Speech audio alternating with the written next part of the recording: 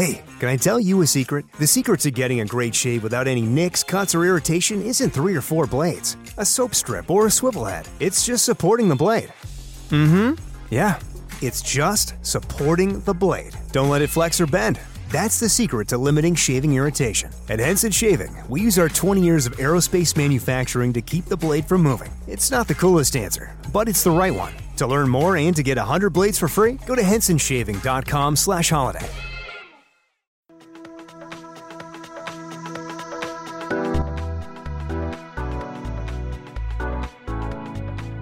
Welcome to our podcast. I'm Jeff Pelletier. The purpose of our podcast is a simple question. Why is Israel important? Over the next many episodes, my partner Neil Johnson and I will seek to answer this question. There are just barely over 14 million descendants of Abraham, Isaac, and Jacob in the world today, and about 5.5 million of them live in Israel. The rest are scattered across and among the nations. For the sake of our podcast, Israel is both a country and a people. So, Neil, there's a lot of issues going on in the current day because they're on my mind, and I think there might be, our listeners might be hearing about them, but they don't really know what's going on.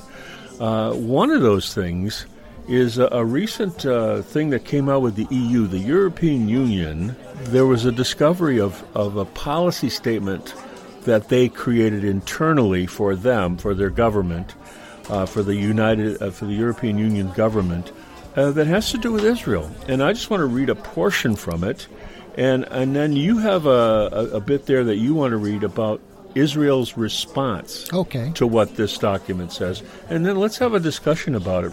Here, folks, here's what the European Union. This is just a part of it. Okay, our policy, the EU policy regarding the West Bank, that's part of Israel, has not changed. The EU is united in its commitment to achieving, here we go, a two-state solution with the state of Israel living side by side in peace, security, and mutual recognition with an independent, democratic, contiguous, sovereign, and viable state of Palestine. Okay, so that's the two-state solution, but then here comes the rub. Are you ready? With Jerusalem as the capital of both states. Okay? Jerusalem is the capital of both states. So my first question is, how is that a two-state solution when it only has one capital, right? I mean, that's the obvious thing. But, Neil, the Knesset, 27 members or so that's the legislature in the Israeli government, responded to this type of an idea. What did they say? Okay, well, I will actually read it, Jeff. That's and good. These members of the Knesset responded to that document that, by the way, does sound so nice and so civil. It sounds wonderful until you get to the end, right? But doesn't it just sound so civil? How can you be against that? It sounds wonderful until you get to the realization that it won't be two states. It cannot be, especially if one party is not really interested in anything less. But nonetheless, part of the response was, and this is a quote, this document completely ignores our people's, that's Israel, of course, this is the response, historical affinity to our homeland, completely ignores the political agreements, those are the agreements under the Oslo Accord that were made for a two-state solution, and the status of the State of Israel in Area C. That's a separate part area. of the West Bank. That's right. Yep. And seeks to establish the 1949 borders. Again, that's when Israel was attacked, as Israel's final status permanent borders. So it's seeking to make facts on the ground. This will be final, and this is it. The complete disregard of the Jewish community of the area, incomplete disregard, it says. In other words, this whole thing was supposed to be negotiated. But the EU is spending billions and billions to undermine any form of Israeli participation and just create facts on the ground that can't be disputed. So again, the point is really well made there. that the intent was a negotiated arrangement, number one. But number two, the EU is not negotiating anything. They're seeking to impose onto Israel what will happen. That's right. Israel and the PLO were supposed to negotiate the final outcome of two states. It sounded good in 1993, and lo and behold, here we are 30 years later, and it's back again, and so on. But this document, one of many documents, and one of many overt slippages of the tongue, if you will, by the powerful economic union, the European Union, trying to undermine the state of Israel because they do not matter. They want to undermine it, and they want to impose their idea of what should, quote unquote, happen onto this situation. And I want to say it's well intended. I mean, in my heart, I want to say that, but it's not. It can't be. I mean, if you look at the actions and look back to their intent based on those actions, it's not. The intent is not good. Right. The intent is to actually create a country, another country called Palestine, clandestine, right, and take land from Israel to do that. To do more land from Israel, right? More land from Israel, and they've given lots of land. And I'm hearkening back now to to Bill Clinton, and he had was it Sharon? He had Yitzhak Rabin and Yasser Arafat, and Rabin offered to give everything that Arafat wanted, right? And he turned it down, right.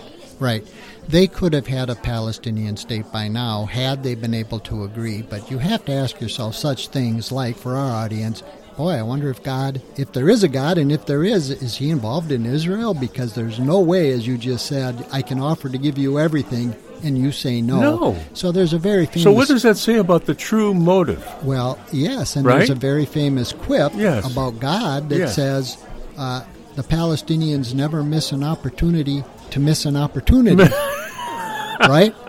And so you have to say, is that, in spite of Israel, in spite of the Jews, God making sure that his land, as he calls it, his people, Israel, will, in fact, be entrenched in that geographic region. And that's what the battle is about. And folks, just to reiterate it, I know we keep saying it, but you need to hear it, because if you're not on board with this, you need to get understanding here that God gave the land from the river in Egypt to the Euphrates, which is in Iraq, by the way, from the river in Egypt to the Euphrates as in perpetuity to Abraham and the Jews and his descendants forever. I'm just letting that sit there.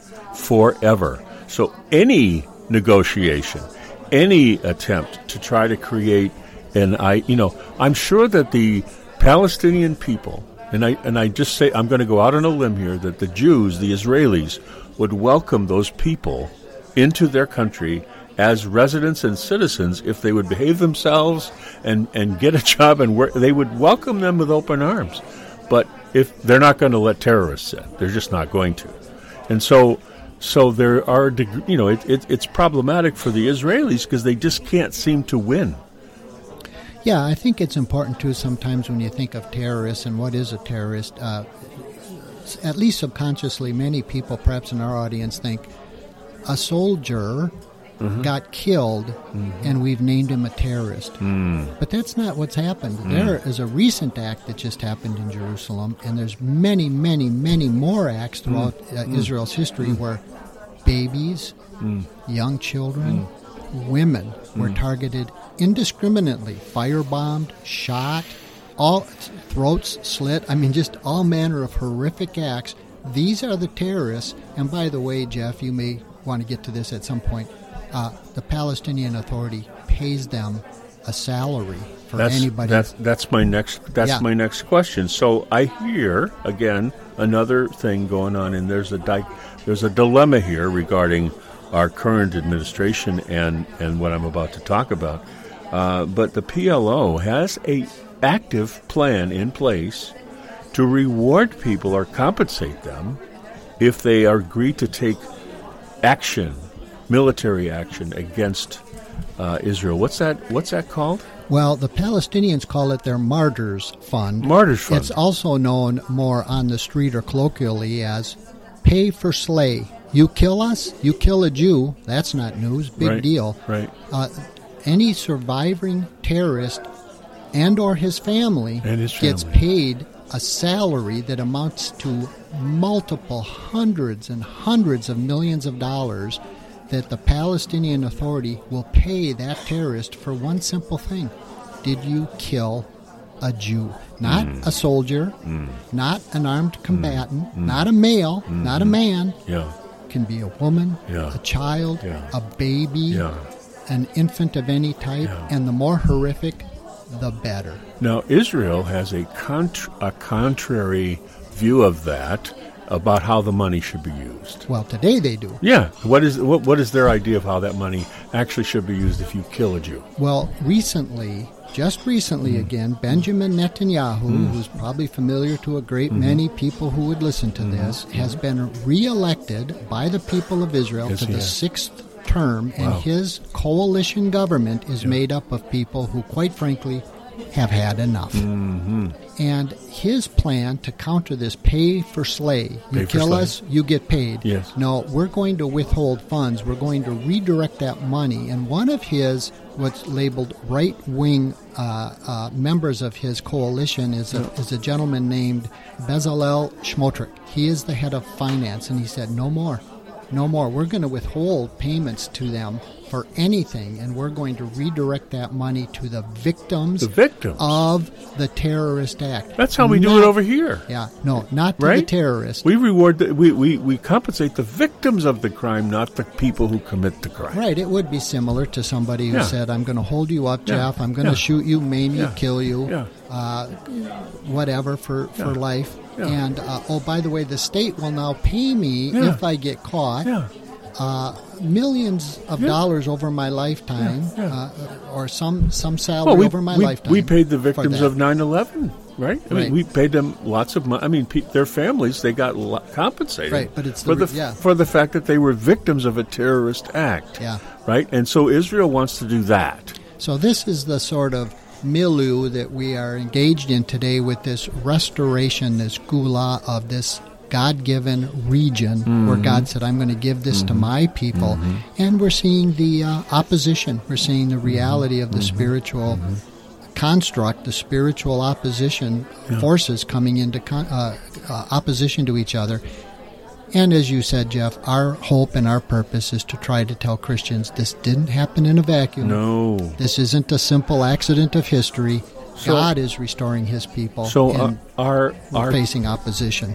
Our government, our present government here in the U.S. as we speak, has a view of this matter. What is our present government's view of this rewarding the perpetrator instead of the victim? Well, there's also a famous adage called plausible deniability. I didn't actually say that, right?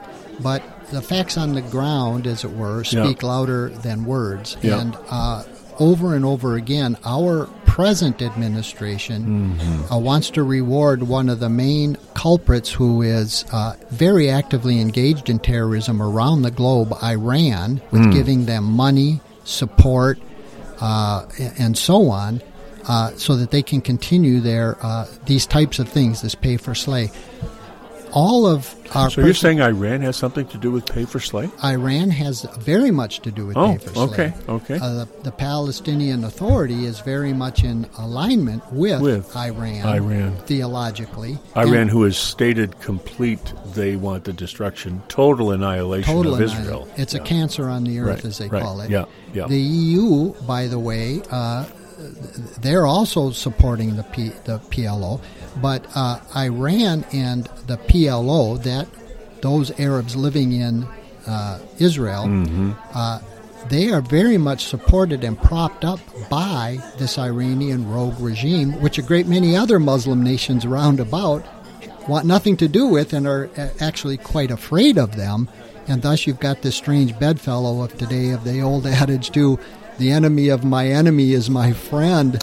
And so if you're an enemy of Iran, Israel, maybe you're our friend today, and that's what we're seeing also happening is this strange bedfellows of these strange Muslim countries coming into Israel's orbit. Why? Because you've got this pay-for-slay in the land being supported by Iran. We also have a really interesting recent event with the Trump administration setting up financial treaties with Arab states and Israel, which now they have mutual best interest at heart, right? They both stand to win from these agreements, these financial agreements.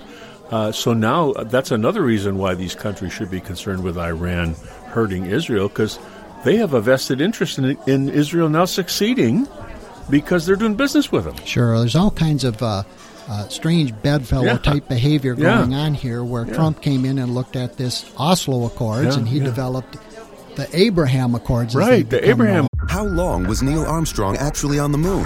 When did Europe start speaking English? Did Marco Polo really go to China? CuriosityStream is the streaming service for all things history, plus science, wildlife, and more. What's the real story behind the Mona Lisa? We've got that. What caused the collapse of Rome? We know. Where did we find mankind's earliest ancestor? Come find out.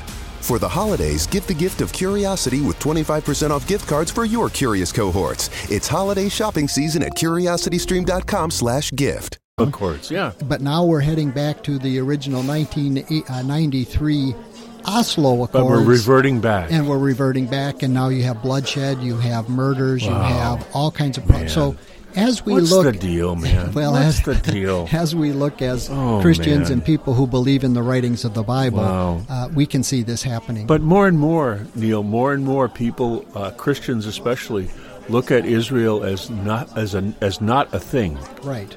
Like it doesn't really matter. Right. And our whole show is Israel. Why is the Middle East important? And we're doing our best, folks, to help you understand. This could be impeding Jesus coming back.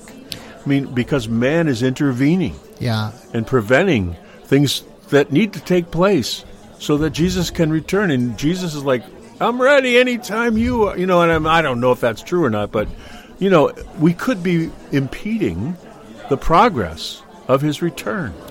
Well, in some ways, maybe that's true. Who knows? Who knows? I do know that, as we pointed out, the promises very clearly pointed out to Abraham that his descendants would inhabit that geographical dot on the globe. Yes. His descendants. Now, Abraham had many descendants. He did. But the promise was repeated through his line of Israel, the Jews. It was repeated to Isaac. That's right. In Genesis 26, I believe, and was repeated again to Jacob, the father of the 12 sons, 12 tribes, in Genesis 28. Yes. So it wasn't just any old buddy that he promised this to that were sons of Abraham. No, it's a specific people. It's a specific lineage called Israel. Jacob was called Israel. Right. It's the people of Jacob. Right. And that's what we're seeing today. We're seeing both the promise and the opposition. Yes. And as King David wrote in Psalm 2, why do the nations rage? And they rage against you, O Lord, and your anointed, your promise for the people. The nations are enraged. And that's what we see today with this EU intervention, UN intervention, U.S. intervention, all this stuff that wants to take away any authority from Israel and the people. There's a bunch of Christians in the United States that think because the temple was destroyed in AD 70, right, because that was so complete, that was the end of it all right there. Israel was destroyed. It's not, doesn't matter anymore, right? But the prophecies say that it's going to come back. And it did. And it did. In 1949, it did. You can go there and see it. A person can go there and look at it, and there it is. So it wasn't destroyed entirely. It wasn't. Nor were the people wiped out to be unrecognizable. 14 million and counting. And counting. Right. And the nations rage. Yeah. And so it really takes a lot of putting your head in the sand to say, I am against it. I line up against Israel. I line up against the Jewish people. And what is actually happening is facts on the ground. Israel's succeeding in spite of themselves. Israel is is a military power in spite of themselves. Israel is an economic power in spite of themselves. An intellectual, technological power in spite of themselves. That can only be said, okay, I either have to be so thick as to say utter happenstance or God is with them. If you look at what Israel has accomplished and is accomplishing now and what will accomplish and the amazing things that have been done by people in the line of Jacob in the world. Einstein was a Jew, okay? The amazing things that have been done and it from a people that are, 14 million. Do you know what the percentage of that is of the globe? It's nothing. But if you look at the accomplishments of Jewish people in the passage of time compared to their numbers as a percentage of the earth, they are very, very relevant and very, very key to the way the world is advancing, the way the world is unfolding. It's amazing when you look at it. But I want to bring up one more thing here about this this movement that's we're done with Israel. We're done with Israel. So the prophecy, right? The prophecy about Jesus' return. He comes back to the Mount of Olives, the very spot where he ascended, right? He comes back and he rules in the temple for 1,000 years, right? Okay, he does that, and there's no temple. Neil, there's no temple. Mm-hmm. So there is going to be another one, I guess. Well, right? There's going to be another temple at some point. And that's what's happening today. Right. All the activities directed toward that happening. And the red heifer, which we talked about, yes, we did. Is being raised. and all of these things and all of the implements for the temple, they're all being created, okay, because the Jews are stirred up and we're stirred up. And people are thinking about Israel more than ever. But this third temple, people who say that Israel is done, you can't say Israel is done if the person you claim as your Messiah is coming back to that very spot and he's going to rule from a temple that does not exist. Right, and it's crucial to point out that the New Testament is not at odds at all with the Old Testament. Yes. The Old Testament promised and prophesied a future restoration. Yes. The New Testament, Jesus' disciples, apostles, specifically sat at his feet, as it were, and said, are you at this time? Yeah. Now, is it going to happen now? Is it going to happen now? Are you at this time going to restore Israel? Yeah. At this time, are you going to Israel. restore? Yep. And what did the angel tell Mary when he visited her in Luke in the first chapter? He said, the Redeemer is coming of Israel who will restore and regenerate. Now, if that was true, then he had to be either a liar or a charlatan, a false angel, as it were. Right. What, he didn't know that, or maybe God didn't tell him, I don't know, that the Romans were coming to destroy basically the buildings on top of the Temple Mount? Right. He didn't know that? Right. Maybe he didn't. But even so, he told her, this will happen. This will happen. And those are, for our listeners, New Testament references of a future restoration that we watch on TV every night. So the temple that needs to be built, Neil, and I want to have this would be our final discussion for this show. What needs to happen for a new temple? I mean, I know they can build it. They have the means. They have the dimensions. They know Ezekiel's temple. They know exactly how what it's supposed to look like. But there's a problem getting it done, physically getting it done. What's the big deal? Well, right now, as we discussed, I think at the beginning, it belongs to the administration, to the Muslim Authority, the Waqf, it's called, the Waqf. And you're talking about the Temple Mount. The Temple Mount, and that's what it would take to restore it. So it's controlled by say it again? It's WAQF, Waqf. The Waqf. Right. And that's a Muslim authority. That's a Muslim administrative authority. Is it a religious administrative authority? It is. Okay. But they have the authority over that whole Temple Mount. That whole Temple Mount. And they arbitrarily decide what they're going to do with it. Now, you asked the question, though, what would need to happen? Well, we know there's a lot of problems. One, as people often say, is, how do we get around this? Because there are many mosques on the Temple Mount. Yeah. The most famous, of course, is the Al-Aqsa Mosque.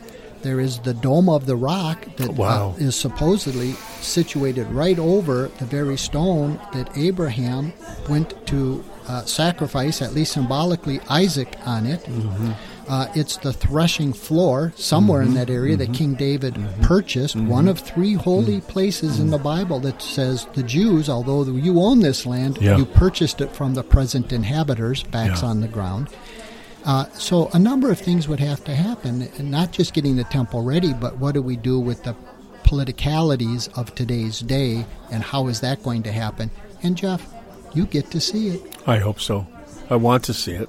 Well, it's going to be ugly, whatever happens. It's not going to be a born-again experience where everybody becomes nice to each other. Well, I was going to say, there's 2 ways it's going to happen. One is that the Muslims come to faith in Christ, in Jesus, Yeshua, Isa for them, and they go, we need to give this back to you because, this is the Messiah is coming here, and we need to get it ready.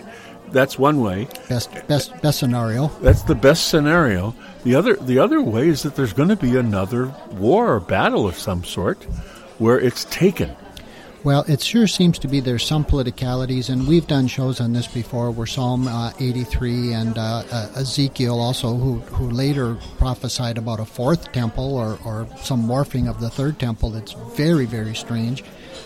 He also talked about a war called Gog and Magog in 38 and 39 very specifically, and he named Iran prominently as the Confederation. So we know there has to be plenty of upheaval. So there is this Gog and Magog war it's in Revelation, and it's in... Well, Gog or Magog is mentioned more places in the Bible, but the war is mentioned in Ezekiel 38 and 39. 38 and 39, okay. So that war, and the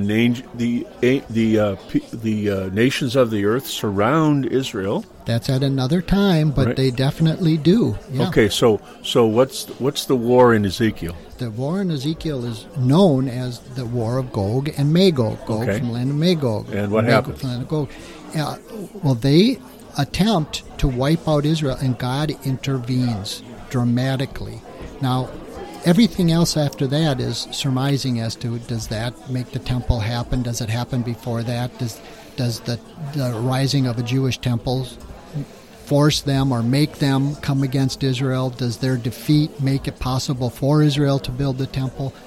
Stay tuned. We get to watch it. Nonetheless, it's going to be horrific. So ask yourself, folks, and we are going to wrap this up now because we're at the very end, but we're trying to give you this present-day outlook of what's going on based on what was prophesied. Okay? What was prophesied. And these prophecies have come to pass. We have no reason to think they're not going to come to pass because they have happened.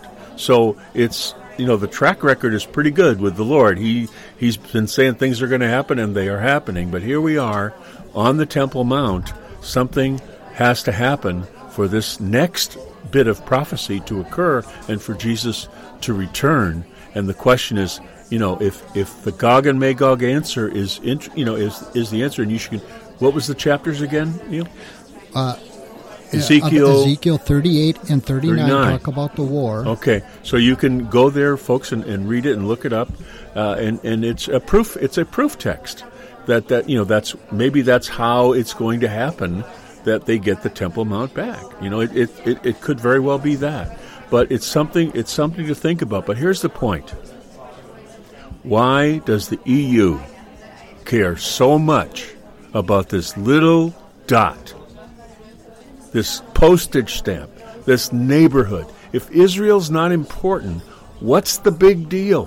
Why the effort to cause, what is the point of all of this angst and writing and millions of dollars to the Palestinians and the PL? What's the point of the EU, which is a multi-trillion-dollar entity? Why do they give a rip? Something. There's a reason. It matters. It's important. Never forget that. This has been a great discussion for this episode of Israel. Why is the Middle East important? I look forward to how this continues to unfold. As you can tell, Neil and I enjoy talking about the subject, as it helps us to get to the root of the matter about God and why Israel and the Middle East are so important. Thank you for listening to this podcast, and we would love to hear from you. Visit us at our home at Spreaker.com. Israel, why is the Middle East important? That's Spreaker.com. Israel, why is the Middle East important? And you can find us on Facebook using that same title. And you can email us at whyisthemiddleeastimportant@gmail.com. That's whyisthemiddleeastimportant@gmail.com. Love to hear from you. If you like what you hear, please invite your friends to the conversation. One thing Neil and I always say to each other is, I don't know. Because the only way we know is to not know. Once you have it all figured out, you stop learning. And that state of mind is what helps us to learn and grow. We invite you into that journey with us. From Neil Johnson and me, Jeff Pelletier, shalom, and see you next time.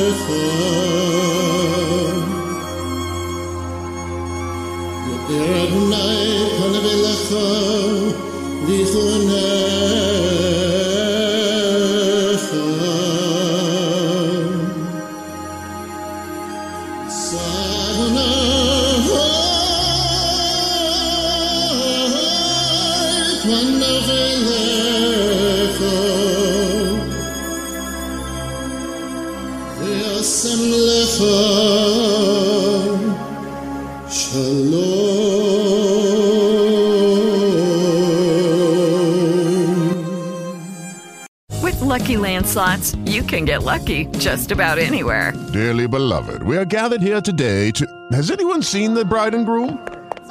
Sorry, we're here. We were getting lucky in the limo and we lost track of time. No, Lucky Land Casino, with cash prizes that add up quicker than a guest registry. In that case, I pronounce you lucky. Play for free at LuckyLandSlots.com. Daily bonuses are waiting. No purchase necessary. Void where prohibited by law. 18+. Terms and conditions apply. See website for details.